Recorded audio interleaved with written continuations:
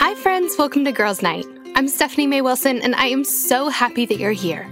Each week I have a girlfriend over, and we talk through one of the biggest questions we have about our lives as women. We're talking about friendships and faith and relationships and self-confidence, about our calling in life and how to live every bit of our lives to the absolute full. Life is so much better and easier and absolutely more fun when we navigate it together as girlfriends, and I cannot wait to get started. So our guest for today's episode is someone I love. It's author and podcaster Emily P. Freeman, and today we're going to be talking about how to figure out what our next steps are in life. Friends, you are going to love Emily. She's wise and she's wonderful, and she has this way of calming us down and helping us clear a space in our hearts and in our minds so that we can figure out where we're going, what God's saying to us, and what we need to do next. This conversation helped me take the deepest breath and feel so much more calm and confident about my future, and I have a feeling you are going to feel the exact same way. In our conversation, we're talking about how to make big decisions in our lives, how to know what God has for us, how we know where we're supposed to go, how we know what we're supposed to do next. We're talking about how to not feel quite so overwhelmed by these big decisions, how to feel joy, peace, and rest in our lives, how to trust God when we're in the midst of uncertain seasons, and so much more. Y'all, if you are in a season of transition, or on the verge of making a big decision in your life, or just wrestling with where you're headed in life in general, you are going to love this conversation. Okay, you ready? Let's dive in. All right, friends, I am so excited for what we have in store for you today. I'm sitting here with my new friend, Emily P. Freeman, which, Emily, I'm just going out on a limb here and just saying we're friends. So I hope that's okay with you. I think that's great. I'm calling it now. So, Emily, I would love for you to just take a second and introduce yourself to the women. Tell us who you are, what you do, and I'm going to put you on the spot. I would love to hear a fun fact about you. Oh, a fun fact. Okay, well, I'll start with who I am. Well, I'm Emily, as you said, and I've been married to my husband, John, we just celebrated 17 years. We have 3 kids, twin girls who just started high school, and then we have a son who just started middle school. So we've got absolutely 0 things going on at our house right now. Nothing new, no new seasons. It's all just so regular. Like vacations and stuff. Yeah. Right. We're just sitting around doing nothing. No, but so I've been, my favorite place to stand is on the corner of faith and creativity. And I often find some of my most celebrated and fun and conversations and also friendships there. And I do that not just in my own personal life and the things I love to read and the conversations I love to have, but I also do it through a weekly podcast I host called The Next Right Thing. And then I've also written 4 books. And one of those books was actually all about sort of uncovering and discovering the art that's alive within you. And that book's called A Million Little Ways. So that one came out in 2013. So that's kind of what I do. I write and I sometimes talk on a podcast, but mostly I really find that I really love helping create space for your soul to breathe so that you can discern your next right thing in love. And that's really what I hope to do in conversation and then in all of the offerings that I create.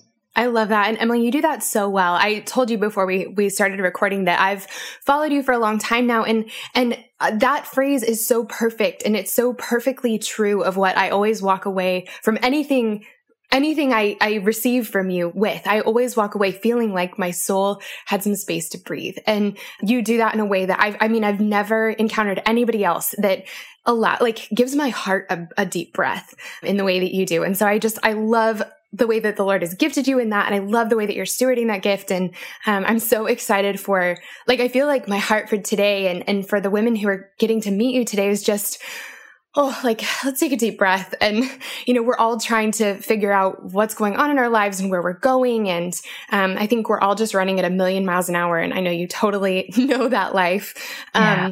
But I'm really excited to just pick your brain on how to do that in our own lives. Oh, good. Me too. I feel like we should pray for you with 2 new high schoolers and a middle schooler. Oh my gosh. That is, nothing new in your house. Not even a thing. Yeah, not even a thing. Okay. What is your fun fact? I almost forgot. Yeah. Oh, you almost forgot. A lot of people already know this about me, but I will say that I majored in sign language in college, and that was my degree. Yeah. And so my first job after college was as a sign language interpreter in a local high school in the public school system. And it's great and all, except for the fact that this is maybe the fun part, except it was only fun for everybody else, but not so much for me. When you're an interpreter, it's my job to like render the message of every situation that I'm in. So I not only was as the voice for the deaf student, because she didn't use her own voice. Some deaf people do, but she didn't. So when she would sign an answer in a class or even like in group work with friends or on the basketball team, I was her voice. But then also I was, through sign language, I would interpret what the teacher said and the coach and all the stuff. And that was all normal and great. But I also had to interpret the pep rallies. And listen, if you have to stand in front of 1,000 students and interpret rap music because the deaf student's like, you have to make this accessible to me, like totally teasing me, making it so that I would have to like, quote unquote, do my job, she would be like, go ahead, interpret, and like would laugh the whole time because I was like trying to interpret these lyrics with like the rhythm and the beat and being all cool. It was the worst. Oh, but it was my job. Like, did you...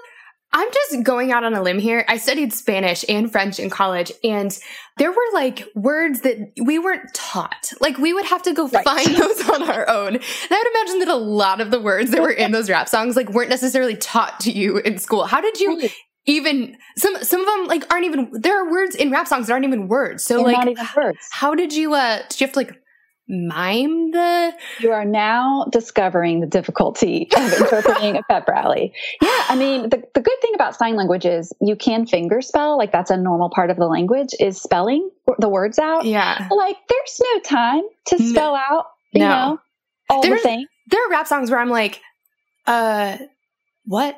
Like, I couldn't even, what? Like, how did you fit that many words into, 0.2 seconds? I can't even imagine trying to spell. Yeah. Yeah, it was the word. It wasn't, she did not need to know what the words were. She just got great joy out of seeing her interpreter having to try to keep up with this, like, these young kids' language. I mean, I wasn't that much older than her at the time, honestly. I just graduated college. But anyway, that's a fun fact. I can interpret things into I almost feel like, Emily, when this episode comes out, we're going to, like, throw an Instagram story to you and be like, Emily, interpret this word. We'll do like a little prompt. Right. A little 15-second something. Yep. Oh my gosh. I'm really glad to know this about you. Okay. So diving in. So like you mentioned, your podcast is called The Next Right Thing. And first of all, I love it. Y'all, if you have not listened to this podcast, go listen. Emily, I can't remember if I heard this from you. I feel like maybe someone said this and you mentioned it on the show. Did someone say that it like feels like your mom just like rubbing your back at the end of a day? Yes, someone left a review and I might have read that on the show because I thought that was such a lovely picture of something, and the fact that she said listening to the podcast felt that way to her. I was like, oh, I mean, it's so true. And like, you couldn't possibly be any of our mothers. So it's like a little different, but like it's so soothing and warm and comforting and oh, so good. So, but I want to talk about that phrase, the next right thing, because I know that one of the questions all of us are asking, no matter our age, no matter like whether you just graduated college or you're in your mid 40s, or I mean, no matter where we are in life, I think we're all trying to figure out, what am I supposed to be doing with my life? What does God want me to do with my life? What's next for me? There's always something next, and we're always trying to figure out what it is. And I think we're all really feeling like we're kind of suffering, trying to figure out suffering in the waiting. And so can you talk to us about the phrase, like the next right thing? Why did you pick that phrase? And how is that different from like, what do I do with my life? Right. It's such a great question. And, I did not coin the phrase, so I'll give credit where it's due, which is a lot of places, honestly. I know that Alcoholics Anonymous, in their 12 steps, they talk about that concept a lot, doing the next right thing.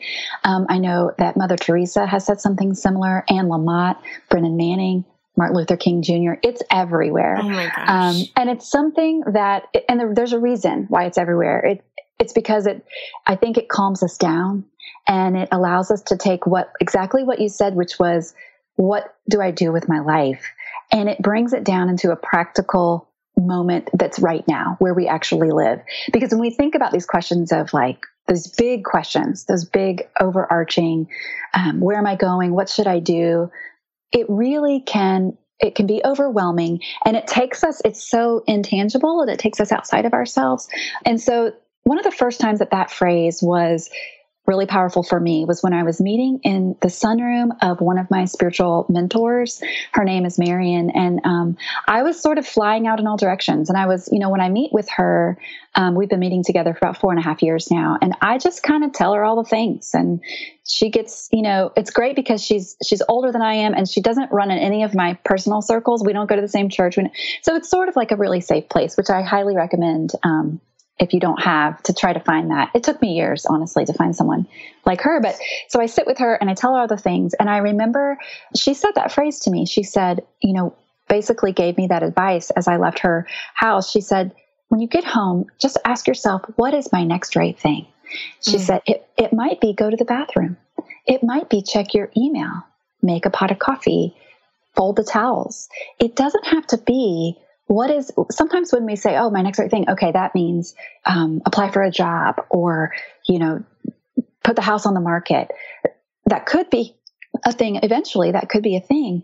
But what is your next right thing to do right now that might lead to that thing in the future? That's the only question we can answer. And it really is a grounding and calming question to ask yourself. And once you do the next right thing, then you ask it again. Okay, now what's my next right thing? And it's like a deep breath for your mind, because I think a lot of times our first step really is sometimes we can ask that question. And if we haven't taken the time to sort of, in a little bit of silence and a little bit of stillness, to sort of declutter our mind and our soul, we might not even be able to know the answer to that question because we've got so much going on and swirling on our schedules and in our day. So I found that sometimes it helps to pause before I ask myself that question and really get a little bit grounded in the moment, and then ask myself, okay, what is my actual next? I can only do one thing at a time. What is that next thing right now? I love that. And, I'm thinking about like some of the big decisions we have to make in life. And, like when you're going to college, you go to college and you're trying to pick your major because you're already thinking, what am I going to be doing when I'm 25? People say things like, what's your 5-year plan? And you're like, okay, so I guess I have to figure this out. But the thing is, you have no idea the things that are going to happen, like the twists and turns that are going to happen in the next season that are going to totally send you off in a direction that you never could have imagined. So it's like you go to college for, engineering, but somewhere in college, you have a really amazing experience with a teacher that shows you that actually you really want to be a teacher. And so halfway through college, you change your major and then you become a teacher. And so before you left for college, you're imagining yourself as an engineer, having never taken an engineering class before. You have no idea if you're going to like it. And then you get into college, you have no idea that this experience is coming, but it's the exact right thing. And it's, exactly like what God has for you. And so there's no way of predicting what's coming next because it's like, something happens in between that, or we have no way of predicting what's going to happen 2 steps from now because the next step is going to send us in a direction we never could have chosen before. And so I love that. Like there's just no way the only thing we can do is the next right thing. It is. And I think it sets us up. You bring up such a great point because it really sets us up oftentimes the way especially here in the United States, the way that our educational system works and the choices that we're asked to make long before we're really ready or need to make them, it sets us up to feel like failures sometimes, to feel like maybe we missed something along the way.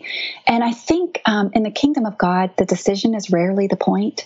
I think the point is always union with Him and walking with Him and listening to Him and becoming more fully myself. And there might be ways that happens beyond my 5-year plan. Now, for those planners who are listening, because I make plans, man. I'm not 5 years. That's a little much. But I do think a year ahead, and I think about goals and plans. But I think often the mistake that we can make is we hold those with our fist closed rather than with our palms open. And I do think that that's sort of where this mindset comes in, which it really is a mindset. It's a next right thing mindset in a way of I can make these plans and I can do my next right thing with that in mind, that's where I'm headed. But if my next right thing next week ends up taking me in a different direction, but it feels like the next right thing for now, then I can trust that as I'm walking with God and as I'm connecting with my community and listening well, I can trust that, even if it might look not quite what I thought things would look like. Because I think sometimes we can look back at life and we say, well, God speaks to me this particular way, but then next week he might want to move in a different way, or he might say one thing when you're 18 and then it changes when you're 28.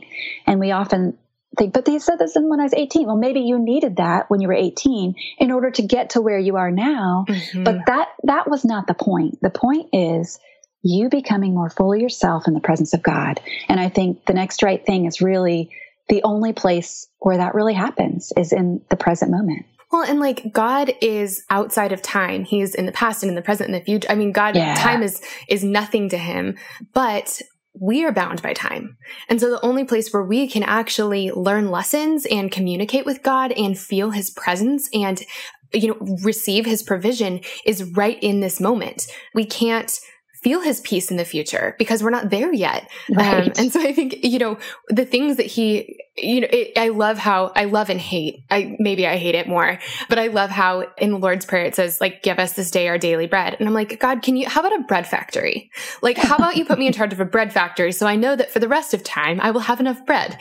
But it's like, that's not how he works. We're dependent on him because every day we have to show up with our hands open saying, God, like, this is what I need today. And he's like, great, this is what I have for you today. This is what I have to teach you. And I feel like it's like stepping on stones across a river or something. You just can't skip one. You can't make it to 2 from now unless you step on the next one.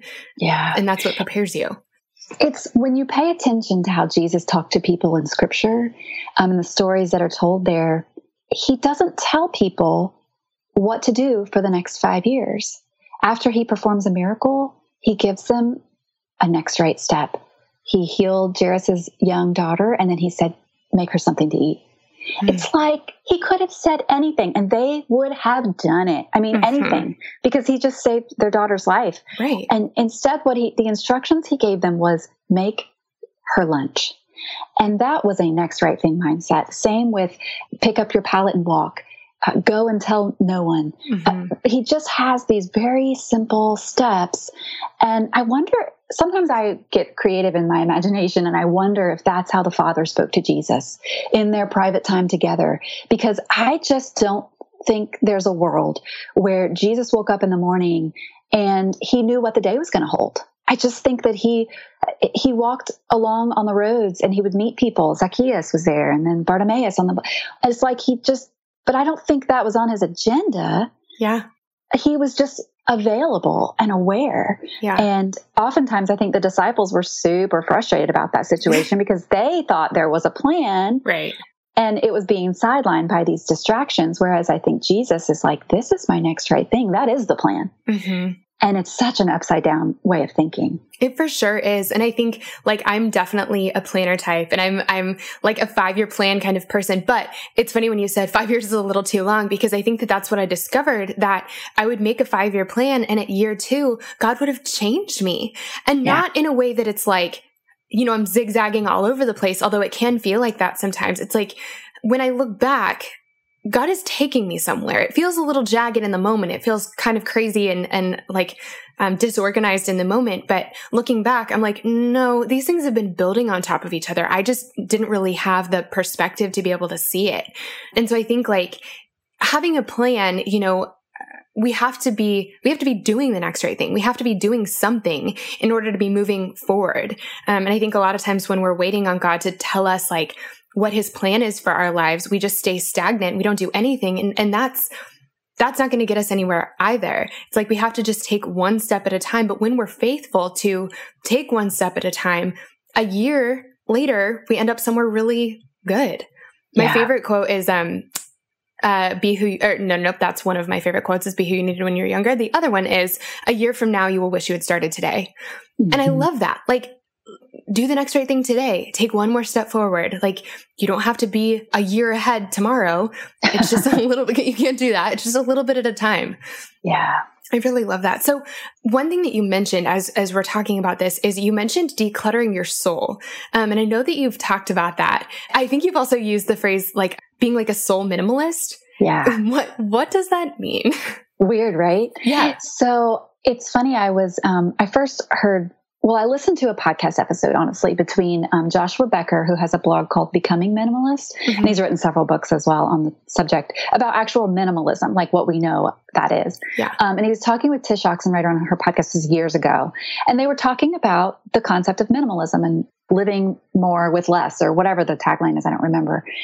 But as I was listening to that podcast, I was actually also at the gym, which I don't always do things at the gym, but this particular story shows up there. I was on the treadmill doing my thing. No, but you're like, don't be that impressed. Be a little impressed, not that impressed. I go sometimes, but not often. But it just so happens that's where the story takes place. Yes. But as I was listening on the treadmill to this podcast, he talked about how we often have input into our houses.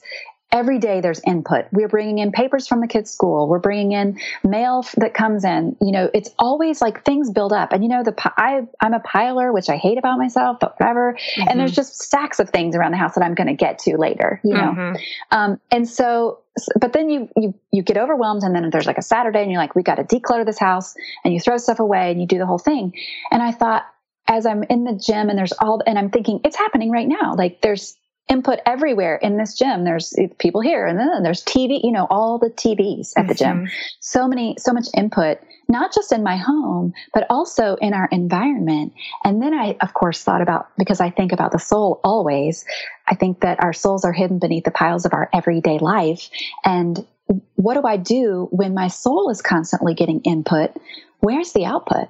And what does it look like to take that same concept of decluttering my house? Where are we decluttering on the level of our soul? And by that, I simply mean that awkward conversation that you had with that girl that used to be your friend, but now you've kind of drifted apart. It rattles around in there. That fight you might have had with your spouse that morning, and then they went to work and you didn't really resolve it. It's rattling around on the level of your soul. What does it look like to have some of that have some peace come into that space and resolve some of that anxiety? And I think the most practical way I have found to declutter my soul is in stillness and in silence. And everyone just groans a wild groan of complaint, because that is the worst. And it's so hard. But I have found that even 5 minutes can make a really big difference. And just letting the silence settle down beyond sort of this outward space, but settle down onto the inward parts of my soul, just to let some of that stuff rise up to the surface and then release it in God's presence. And even just being aware that it's there can really help to let it go. I don't know if you've ever experienced like something is bothering you and it continues to bother you, but when you finally have the chance to talk about it with a friend or with a spouse or even in prayer, it kind of relieves some of the power that it had, because you were just able to get it out. And I think the same can be true for some of these overwhelming things that happen on the inside. And so if you're in a place of transition or facing a small decision, but especially a big decision, that clutter on the soul level, it exists between your decision-making ability and your deepest desire. So it clouds that space so that your deepest desire might not be able to come through, because it's clouded by anxiety and fear and hurt and nerves and frustration and overwhelm. We got to clear some of that out so that we can access, what might I really want to do? Because as our hearts are united with God's, we can trust our desire when we state it in His presence. I love that you mentioned decisions. I know that we have so many women here who are facing a big decision in their lives. And I know that this is something you've really talked about a lot. And so I know that like doing our next right thing breaks it down so much and is like, okay, it breaks it into smaller bites. Yeah. But how do we go about making good decisions? Like once we've kind of quieted our soul a little bit, given ourselves some silence and some space, which I know everyone is like, that shouldn't be hard, but it is. It's so hard. It's so hard. But how do we walk us through making a decision? It's such a great question. It's something that I think if you ask different people, they will have different answers and they might all be right. And so it could depend on the decision. But there are 3 principles that I sort of follow when making a decision. And it does begin with that becoming a soul minimalist and quieting yourself. That is an important step. And I would say the second step, and I say step, but maybe I should say rhythm or movement, because it's really not something you could check off, but would be allowing yourself to name the things that are unnamed within you. And by that, I mean, there might be things within you that have to do with this decision. Like, let's say, for example, me starting the podcast last year. And I was trying to decide, do I want to do this or not? And it's a simple decision. So I'll use it because that's an accessible thing. But I had to name some of the fears that existed that were keeping me from doing the thing, which was like, this format I want to do isn't going to work. I don't really hear a podcast out there that's like this. It's just me. I don't know the technology. Like, there were lots of like really practical things. But instead of sort of taking the time to name, oh, these are fears. These are things that are keeping me because I'm allowing those things to be bigger than they need to be in my mind.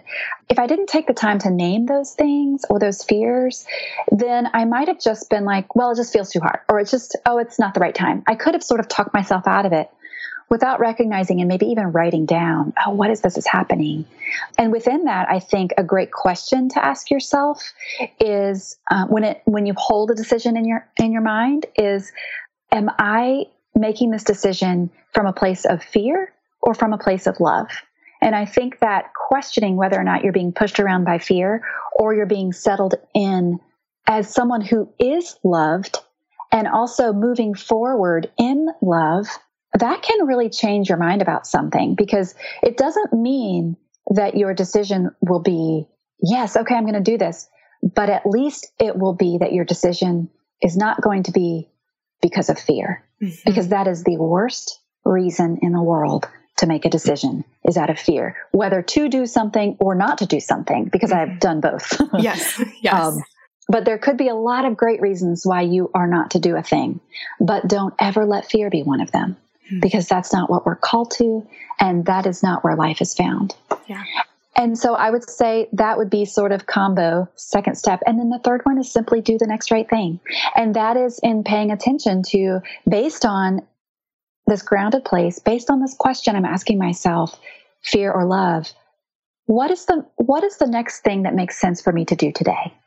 And again, sometimes it might be nothing that has to do with that decision. It might be, you know what, I don't know yet about this decision, so I'm just going to do the laundry.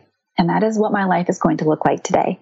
And trust that, we are embodied people. I don't believe that our spirituality is separate from our bodies and our minds. And so as we work with our hands and do things, I think sometimes God can help to trigger some things in our mind when we're not thinking about it. So it's almost like our subconscious works for us behind the scenes when we give it a chance to breathe a little bit. It's like, instead of just staring it down, I'm like, what should I do? You're looking at this thing in the face and it's kind of like, give me some room, and let desire rise up to the surface and don't be so afraid of it. And I think oftentimes for me, and I've heard this countless times from other people, it happens when you're doing something that is moving your body, and when you're not so focused on that decision. Yes.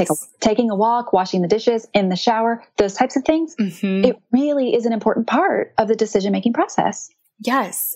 My husband is he owns like a branding and marketing firm, and he's a big like design thinker. He studied industrial design, like product design in college. And so he's really like, he could talk for days and days and days about creativity and how that happens, and like how to design thinking, which is like such a complicated thing. And I totally didn't understand it until I met him. But I remember him teaching like a group of my friends about this one time, where for the most creative things to happen, you need to be inputting things that are directly applicable to what you're thinking about. So it's like, if we're talking about, I don't know why I keep picking this, because I just know it's a huge decision, but like where you're going to go to college, you're reading all of the like articles about this college. You're reading all of the like the description on the website. You're reading whatever college book your mom got you, whatever. So you're doing like something really specific to that thing. But then he says you need to be doing something that's separate, that's like inputting something that has nothing to do with it. So that's like reading a book about God, reading the Bible, spending time with friends. That's, reading a fiction book. It's thinking about something else, and then taking time away from it all and being in the shower. And he's like, that's the moment that things show up, because you've had a chance to like make connections between ideas that you never would have been able to before because you were really focused, like you have all the information you need. And then you brought in other information that just like rounds out your mind a little bit. And then you stepped away and then your mind can kind of work it out. And I feel like that's such a like, I don't know, like ethereal sort of idea, but I love that. I love the idea of like walking away from it. I'm also really glad that you said not letting fear push you around, because I think like the first mental picture I got was of a bully, like kind of being up in your face and pushing you on the playground. And that's absolutely what fear looks like. And totally. My decision-making filter for, not everything, but it's worked in a lot of different ways, is if I knew that God was going to be holding my hand every step of the way, what would I do? Yeah. And I mean, that's true. You know, he promises us he'll never leave us and he'll never forsake us. And when I think about it that way, because a lot of times I'll think like, oh, I don't want to make him mad, or, I have to do this on my own, or, if I really truly believe that God loves me and he's going to be with me every step of the way, what would I do?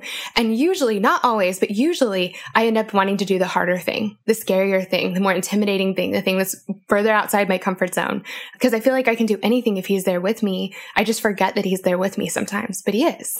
It's such a great point you bring up. And I'm so glad you said it, because how we see God has everything to do with how we make decisions.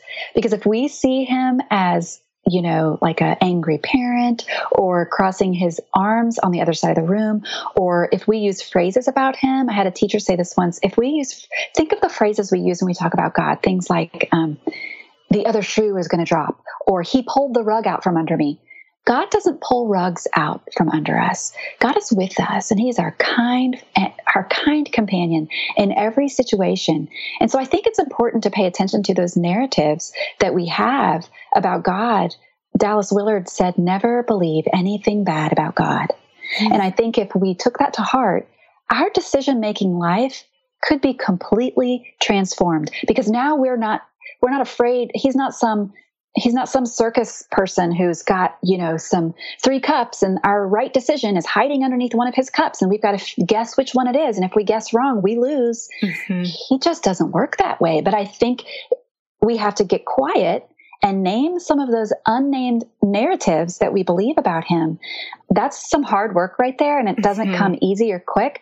But that is when our decision-making life really will begin to be transformed, is when we start to see him for who he really is and how he wants to walk with us and all this stuff. And I think we'll be so surprised one day, maybe now that day is now for us. But when we really begin to believe that he's good and that he's true and that he's with us and he's beautiful and that he loves us and that we're his beloved, I just think he might be like, I don't care what you do. Like, if you do it in my presence, and if you do it with me, and if you're trusting me along the way, do what pleases you.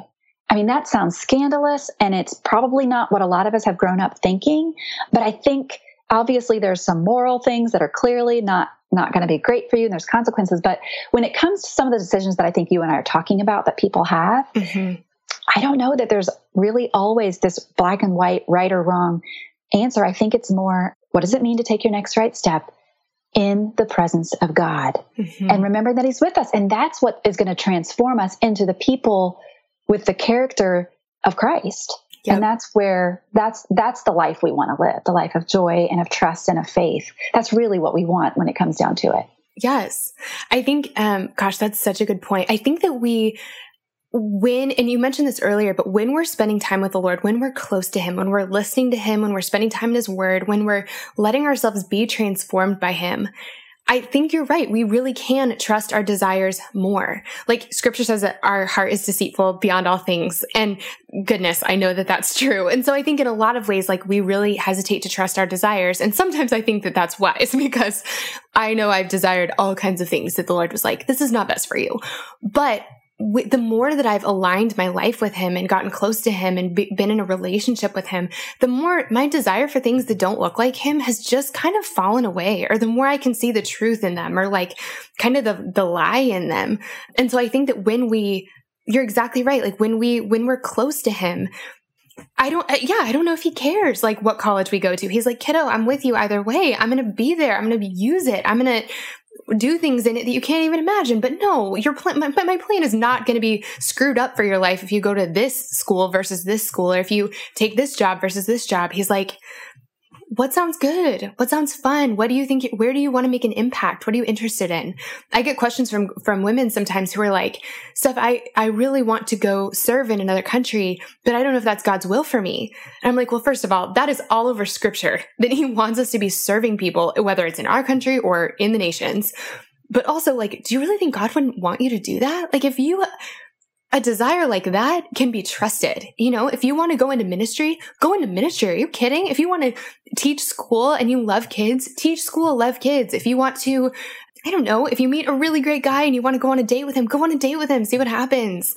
I think you're so right. We're so afraid of picking the wrong cup, and we're so afraid that God's going to be angry and he's going to punish us, and we're going to have screwed up his total plan for our life. But he just doesn't work that way. Yeah. God's will is that we are with him. That's his will for your life, is that you're with him. And I think that can be our filter so often in some of this stuff. But you're right. I mean, I think you articulated so well some of that fear and anxiety that people have, especially around that question, what is God's will for my life? Yep. And man, I think Jesus's life, I think the Sermon on the Mount, I think we can see, he states very clearly what his will is. Yeah. But it doesn't necessarily mean a particular college. Right. It means a certain kind of life. It means a particular way of living and walking and being in the world among people. And I think that the more we begin to let that sort of sink down into our bones, the more we will be people who are more aware of the kingdom of God rather than the kingdom that we can always see around us. You know? I love that you said that filter, like he wants us to be with him. And that's such a good filter, because I can think of seasons in my life where I was like, should I do this? Is this right or wrong? Or, you know, I'm trying to like find, you know, a prescription in scripture about it, or asking everyone I know, like, what do you think about this? But I know, like, we know if something that we're doing makes us feel far from God, or feels like it takes us away from him, or like, we know. And so if it's like, whatever the decision is, I think that that's such a good filter. Does this bring you closer to the Lord? Does it help you be closer to him? Or does it take you further away? And like, goodness, it's a pretty clear signpost right there. It is. And the truth is that might be one answer now, and 6 months from now, it could change.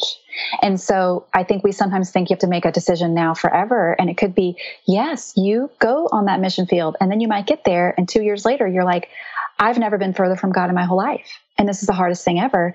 And I don't feel anything like myself. And that there may be time for a change. So I think just remaining light on our feet and holding things with an open hand is all part of that next right thing mindset, you know, of sort of not thinking that this one decision is a decision forever. I just don't think he works that way. So how do we then, I feel like everyone who's listening is like, yes, also, because it's the worst. Yeah. It's the worst. Like, that is so unclear. I don't want to be light on my feet. I don't want to write in pencil. I want like a permanent marker that says, Stephanie, turn left. This is the life you'll love, and you'll get there and you'll stay there forever.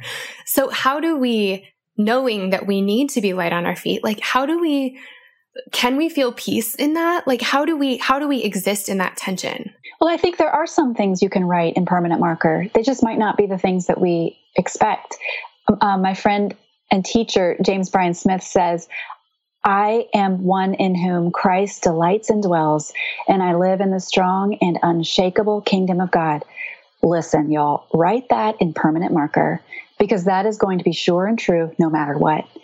And I think the more we hold on to those sure things and allow Christ to be our sure thing, the less we're going to insist that our 5-year plan makes sense. And so, having said that, I do know there are some practical help and tips and things that we want to look at and to do. And one thing that's helped me, I know people love to make lists, especially those of us who are planners. Mm-hmm. And so, one list that I hate is the pro-con list, because I don't think it measures what we hope it measures. Because a pro-con list is like, I have 3 pros and 10 cons. So that means I should not do this thing. But your pro is like the Lord would like, this brings me closer to God. Your con is like, it's inconvenient. You're it's like, too those far are away. Right. Yeah. They don't weigh the same amount. Yes. So you have to consider. So it's like, it's helpful in that it helps you process thoughts and get stuff on paper. But I feel like that's like the most surface thing you could possibly do. And also we often tend to make those pro-con lists when we are freaking out and we don't know what else to do. So we're like, pro-con. Okay, let's figure this out. But I think what's better, that's okay, that works. But what's better is to be a person for whom a different kind of list is a part of your life rhythm. So I like to make what I call a life energy list, which is asking yourself the question about a particular period of time and a particular area of your life. So like, let's say we choose this past summer and we think about our work this past summer. So maybe it's like 3 months at a time. And we take that exact portion of time and that topic, and we ask ourselves 2 questions. What was life draining, and what was life giving in that area? And then you make a list. You can make a list. This is a different kind of list. It's a reflection list rather than a looking forward in fear. We're going to look back and reflect and find those things in our work that was life draining and things that were life giving. And this is a curiosity practice. And it's taking that idea of, okay, I do want to make a list, get things down, but it's sort of giving yourself permission to see your life for what it actually is. And sometimes, you'll know right away that drained me, but that gave life. Now, this does not mean that you're going to eliminate all the life draining things.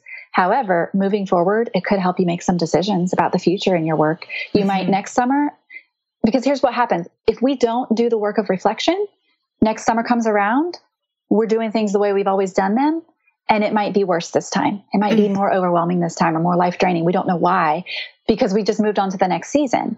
And so I think that though this might not be most helpful when you have a pressing decision right here, I will say from me personally, making a regular practice of making this type of life energy list has helped me be a more grounded decision maker, because I'm more aware of the things that I feel like God has called me to, the things that bring life, the things that drain life, and it helps me moving forward. And so that is a little bit more of a big picture kind of list that we can make. And just a pro tip, make the life draining part first and then end with the life giving list, because I've done it the opposite way. It's super unfun. And it's like you end on this really blurgy note. And so just do it in that order, and your future self will thank you. That is such a good pro tip. And I love that. Like, I feel like it just gives us insight to who we are. And, if you are a teacher and you're like, okay, what about this last semester was life-giving to me? And you're like lesson planning, and you're like, what was life draining to me? And you're like interacting with children. You're like, wait a minute. Right. Okay, wait a minute. There's something wrong here. But there is so much room for someone who is strategic thinking and loves making lesson plans. Like, good God, we all need that skill. We all need people who can do that.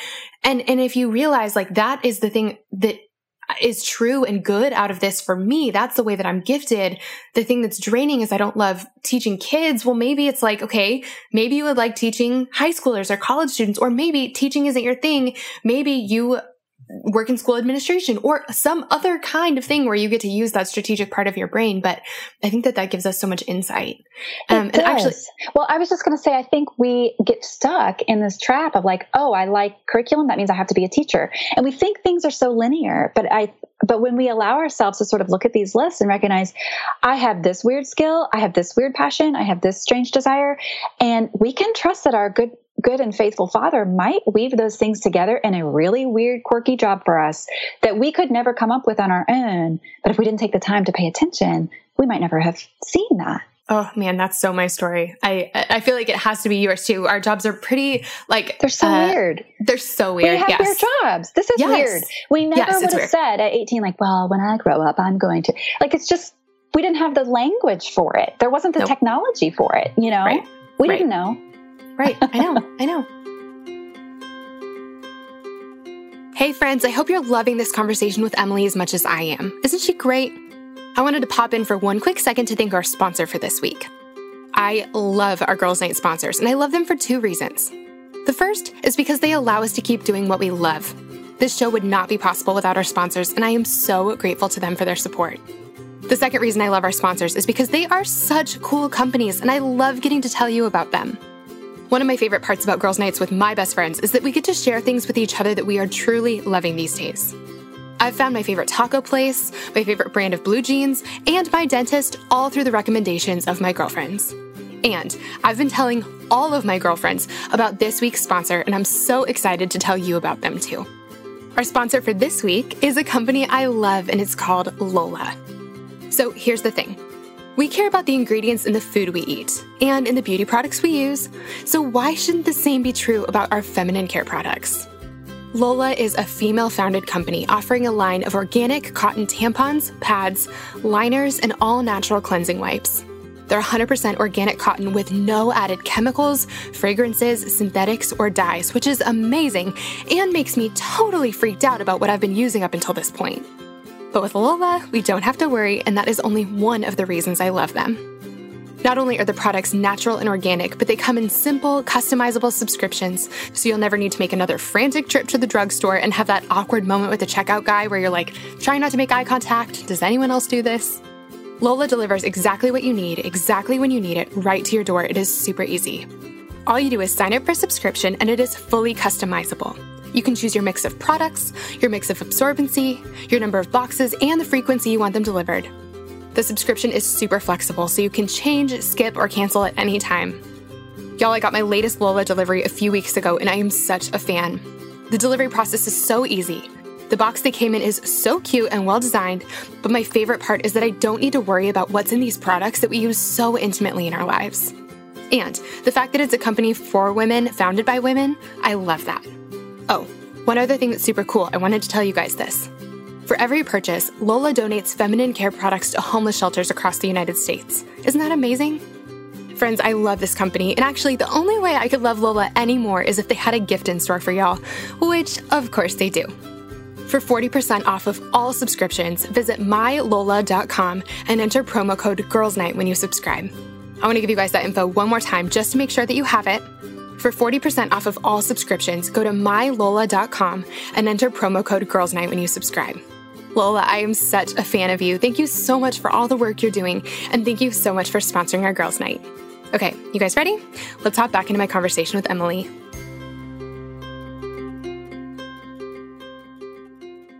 So I have heard you talk about this before, and I can't remember what book it was, and I can't remember what you said, but it stuck out to me, so I need you to say it for me again.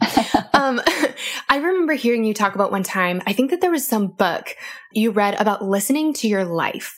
Is that a thing? And if it is, tell us what the book is and tell us about that, because I remember that phrase sticking out to me, and I need to pick up the book, but I just remember really liking that idea. And that seems to be like exactly what we're talking about here. Yes. Well, there's two books. One is Parker Palmer called Let Your Life Speak. It's a very small book. Yep. Is that the one? And then there's another one by Adam McHugh called The Listening Life. So they're kind of like, it's morphing, you're morphing both of them together, which I do all the time because I love both of these books. But basically the concept is, pay attention to, not just don't tell your life what it needs to be.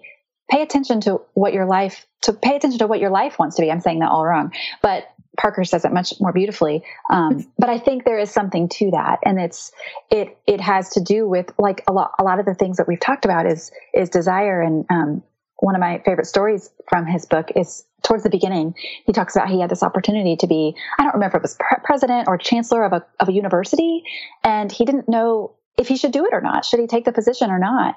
And when he met with some wise counselors and friends and to help him sort of discern that, they asked him some really important questions. And they asked like, well, do you like, leading large groups of people? No. Do you like administration? And they asked him all these questions of what the job actually was.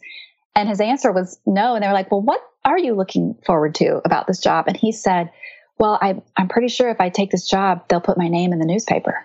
And that was it.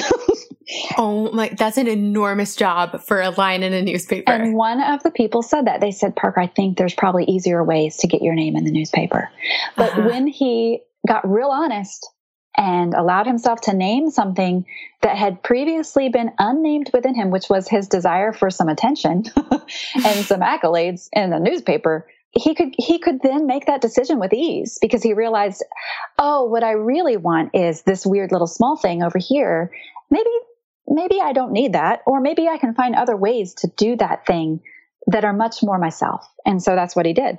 One of the things that I talk about a lot, that we talk about a lot in my community, is singleness and dating. And I think that a lot of times we're really craving a relationship, and it's because, that's what the world tells us we should want. And that's because, there's so much pressure from like our mom and Aunt Susan and like everyone being like, why aren't you married yet? And, and because we're feeling some sort of like dissatisfaction or loneliness or frustration. And I think that sometimes like the desire to pair your life with someone is so holy and so beautiful. It's not something we should try to talk ourselves out of, or that we should try to squash, or that we should feel bad for having. But I do think that sometimes when how they say that like, if you're hungry, you might be actually thirsty. Yeah. I think that that's I think that can be similar when it comes to things like this, or our relationships, even when, we're thinking like we really, really need to get into a romantic relationship, but really what we're craving is companionship.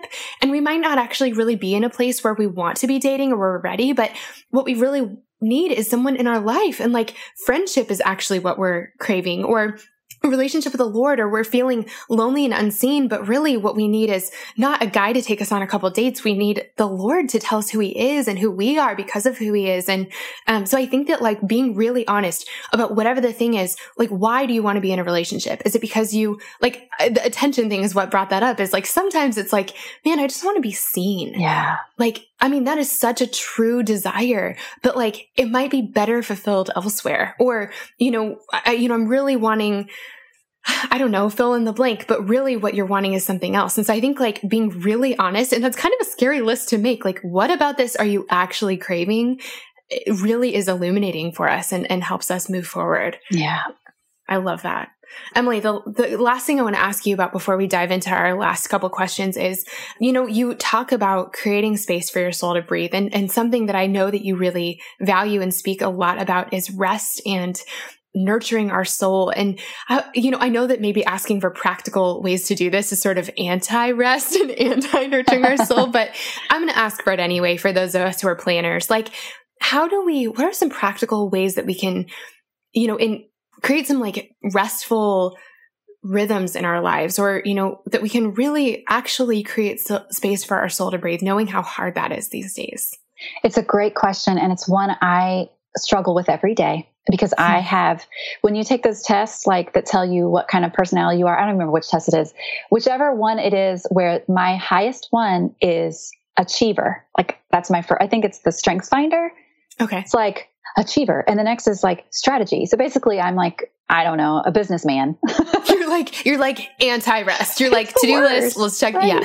Yes. No offense to businessmen or women, because you can be a businesswoman and still be an achiever strategy. But my point is that I feel like it's anti to sometimes I feel like my personality is opposite from the things I talk about. Honestly, It's like they war against each other, because the truth is I am both. I both am a high achiever, and I like to strategize, and I think that way, and achieve, I have to make goals.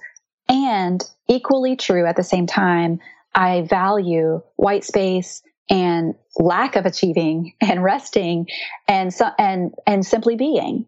But I will say one is easier than the other. And it's much easier for me to stay busy than it is. It takes more work to rest than it does to work, which sounds crazy, but that is the reality, at least in my own life. And I resonate with that so much. My girlfriends that are listening to this are like, oh, Steph, because I, for years, have talked about how I feel like there are two different versions of me, and they're almost like kind of like caricatures, or like if I was like a character or something. But one of them is wearing stilettos, and she has 3 cell phones, and she has 4 planners, and she's like running the world. She has plans and strategies and a 10-year plan, and she's busy, and she gets stuff done. So that's part of me. The other part of me is like not wearing shoes, and she's wearing like a flowy dress, and she's in a field somewhere, like praying and with her people and listening to the Lord. And I feel like in different seasons, I've gotten to be more that free, flowy, shoeless version of myself. But then in other seasons, that stiletto version is like not giving her any room to breathe. And that's been, just this back and forth that I've felt for years, where I'm like, I haven't been that dreamy, restful, connected version of myself. And as long as I can remember, because this stiletto version of me is not giving her room. And I think for the longest time, I really resented the busy achieving part of myself because I thought that it was so counter to who God made me. And finally someone was like, Steph, I think that the fact that these both exist in you is really special and really important.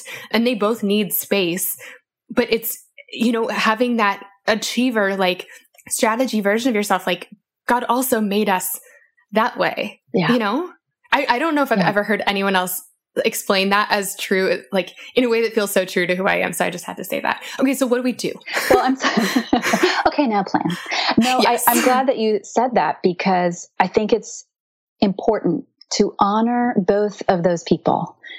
Because just like you for so long, and I don't know if it's growing up in the church or the Christian culture or in the South or what it is, but I do know that it's just like the Hallmark movies where the trope of the woman who's high powered and she works in New York City and then she goes back to her hometown for a reunion and she's the worst, but then she becomes the best because she decides to stay there in the small town.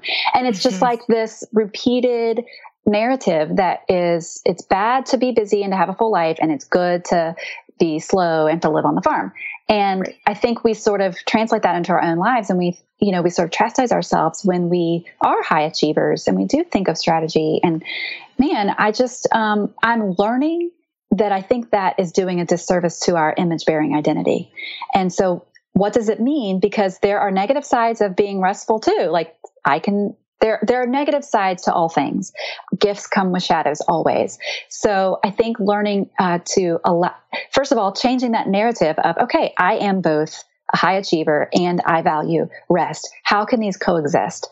One way that I do this, and I have done this for years, and it helps, but it's not a perfect system, but you can adopt it. And you might already do this, but when I have on my calendar, when I know there's a big season of work coming, like for example, we just had a big launch last week recently with our writing membership site called Hope Writers. And so it took a lot. I mean, I worked weird hours, and it was, I'm doing a live class at 8 p.m., which normally that is like way too late for me to be on camera saying words with my mouth, That's not, like watching a movie headed towards bedtime. Yeah, like there's not real clothes at that time. There's pajamas, but that was not my week that week. That it was a work week, and I loved it for the most part. But I also knew that my reward, I create a system of rewards. I knew that one thing I knew I was going to do when we closed our doors to new members was I picked a reward, and it's simple. It was my sister had just created an online class, and it was about decorating your home for fall. And I had not done anything in my home for months. Like that was fun and life-giving to me. And so I was saving this class to watch once I finished this work. And it was so, and I did it. And it was so life-giving, and it was celebratory, and it was fun. And I watched it with my girls. And then we did some of the stuff, that she suggested in the video. But that was really deeply restful for me. And because it was something I planned as a planner, it felt like, oh, I can check this off. When sometimes we have to trick ourselves and make rest. We have to make it sort of an item on our list because it's equally as important as the dentist. And, it's more important than going to the dentist, but don't tell my dentist I said that. But I just think that sometimes we see it as like, well, when I have time, I'll rest. But I think sometimes we just have to create the time for it. And it gets to look like what you need it to look like in the season of life that you're in right now.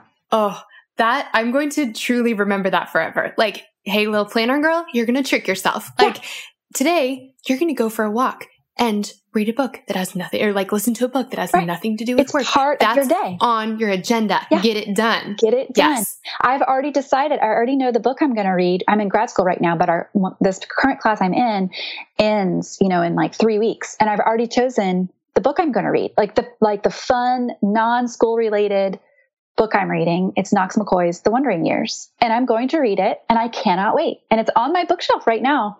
But I'm saving it because that's going to be like my restful reward. I love that so much. Oh gosh. And every planner said amen. And every restful champion was like, you guys need this? We're like, yeah, we need this. Like, what do you mean you have to plan for that? I know. Well, okay, Emily, I could ask you about this forever, but I want to ask you these last 3 questions. And the first one is, what is God teaching you these days? It's a great segue. It's like we planned this, but we didn't. Yeah, we didn't. I am learning I'm sort of learning what it means to rest in his presence. Oof. I don't really know how to rest in the presence of God on a really deeper level lately. I think I have experienced that. And I know how to plan these restful rewards, and I can do that. And I think he's with me in all of those places. But I think I've been longing for something maybe on a little bit of a even deeper level, that's a little more long lasting. And I feel like it's like I hear a faint invitation in the distance from him, and I want to respond to it. And I'm sort of learning what that might look like. And it has to do with doing my next right thing. It has to do with being still and silent. And that's about all I know right now. But I know he's with me in it, and I know he's my good shepherd, and with him I have everything I need. And so that's something I'm learning lately is how to respond to that invitation. Mm-hmm. Oh, I love that. And it's like really pretty encouraging, because I think it's always encouraging when someone we think is really knocking it out of the park in a way, they say, I'm still learning about this. And so I would think, like, who knows how to rest in the Lord's presence better than you? Like, I mean, whatever our thing is, whatever we're like, no matter what way the Lord is using us, or whatever we write about, it's like, no, I mean, probably if someone's writing about something, they're learning it extra. Right. That's usually the case, because nobody wants to hear from a pro anyway. We want to hear from co-journeyers, right? So we're in this together. My husband always says, he's like a big sports guy, and he always says that the basketball players that are like naturally amazing are always the worst coaches, because it's like they just showed up and did it. Like they didn't have to learn. I mean, of course they practice hard, and they learn technique and stuff like that. But yeah, whatever. But it's like they just have this like gifting for it.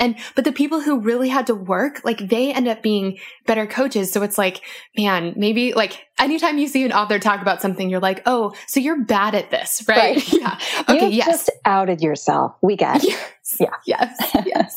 Okay. So my second question is, what is something that you're just loving these days? And honestly, it can be like the most random thing in the world, or it can be deep if you want it to be deep, but it could be like tacos if it's I'll tell you right now, I just started watching Poldark on Amazon Prime. Have you ever seen this show? No. It's so good. I'm only a few episodes in, so I can't speak to it if you've seen beyond like episode 3 or 4, because I haven't seen that far. But it's just like, it's a show that takes place after England lost America. That's the worst way to describe. No, but everyone's like, yeah, no, I know you're talking about. Like that war. Is it the Revolutionary War? The Revolutionary War, yeah. Yeah. And so Poldark is the main character, and he was on the British side. So he comes back from fighting in the war and lost. And so it's about sort of his life. And it's like a different perspective than we see. Yeah. Like we know Hamilton, but this is sort of the other side. So anyway, and it's just sort of his life and that whole thing. But I mean, honestly, like the story's great, but it's also the scenery and the music. It's just, I mean, rolling hills and cliffs, and it's just beautiful. So that's been, and my husband watches it with me too. So that's far. Fun. So it's always fun to find shows that you can watch with your person, Yes. I'm a total baby when it comes to shows. I'm like, it has to be happy and have a good message and have no violence. Cause I just I can't Carl caught me watching a Hallmark movie recently, and he was like, you should be watching all of these. These are perfect for you. But he watches, like, people will be like, oh, have you seen the new cool show? And he's like, yeah. And I'm like, you watch that after I go to bed, don't you? And he's like, yep. So it's always great when we can find a show where it's like, we both are into it. And so I'm going to have to check that out. Yeah. Okay. So my last question is, who is a woman who's been inspiring you lately? I love this question. I love championing other women. But I will tell you, the first person who comes to my mind is my sister. Her name is Michael Smith, and she goes by The Nester online. You can find her at thenester.com. But she wrote her second book that comes out in October, and the end of October, and it's called The Cozy Minimalist Home. And I feel like she is a person who, of course, I've always looked up to her because she's my big sister. She's about 3.5 years older than I am. But I think she, in this space, in this world where there's a lot of things pulling at our attention and we can get distracted from sort of our true calling, she's always been a person who, she's not impressed by mirrored balls. She doesn't go chasing bunnies down trails. She has she sets her face like a flint for what she wants to do. And she wants to encourage women in their homes. And that is what she's doing. And she does it better than anybody that I know. And listen, when I watched this class I cry every time. And I don't think it's just because she's my sister. I think it's because she has a way of talking about our homes in a way that I think is really sacred and encouraging and accessible. And I just love it. And every time I either read something that she's written or let her boss me around when I'm freaking out about my own stuff, in my house, or like stuff that I worry about, she always talks me down just like a big sister should, and helps me see that the thing that I'm making the thing isn't really the thing, and it doesn't have to be a big deal. Some of my stupid fears. So I think she does that for me, but she does that for thousands of women too. And so, yeah, she's definitely been someone who's been impacting me lately and also my whole life. Oh my gosh. Okay. I love that. And we're going to link to everything that she does because I've been a huge fan of your sister for a long time too. And so I love that. And I haven't gotten to take the class, but my house is not decorated for fall at all.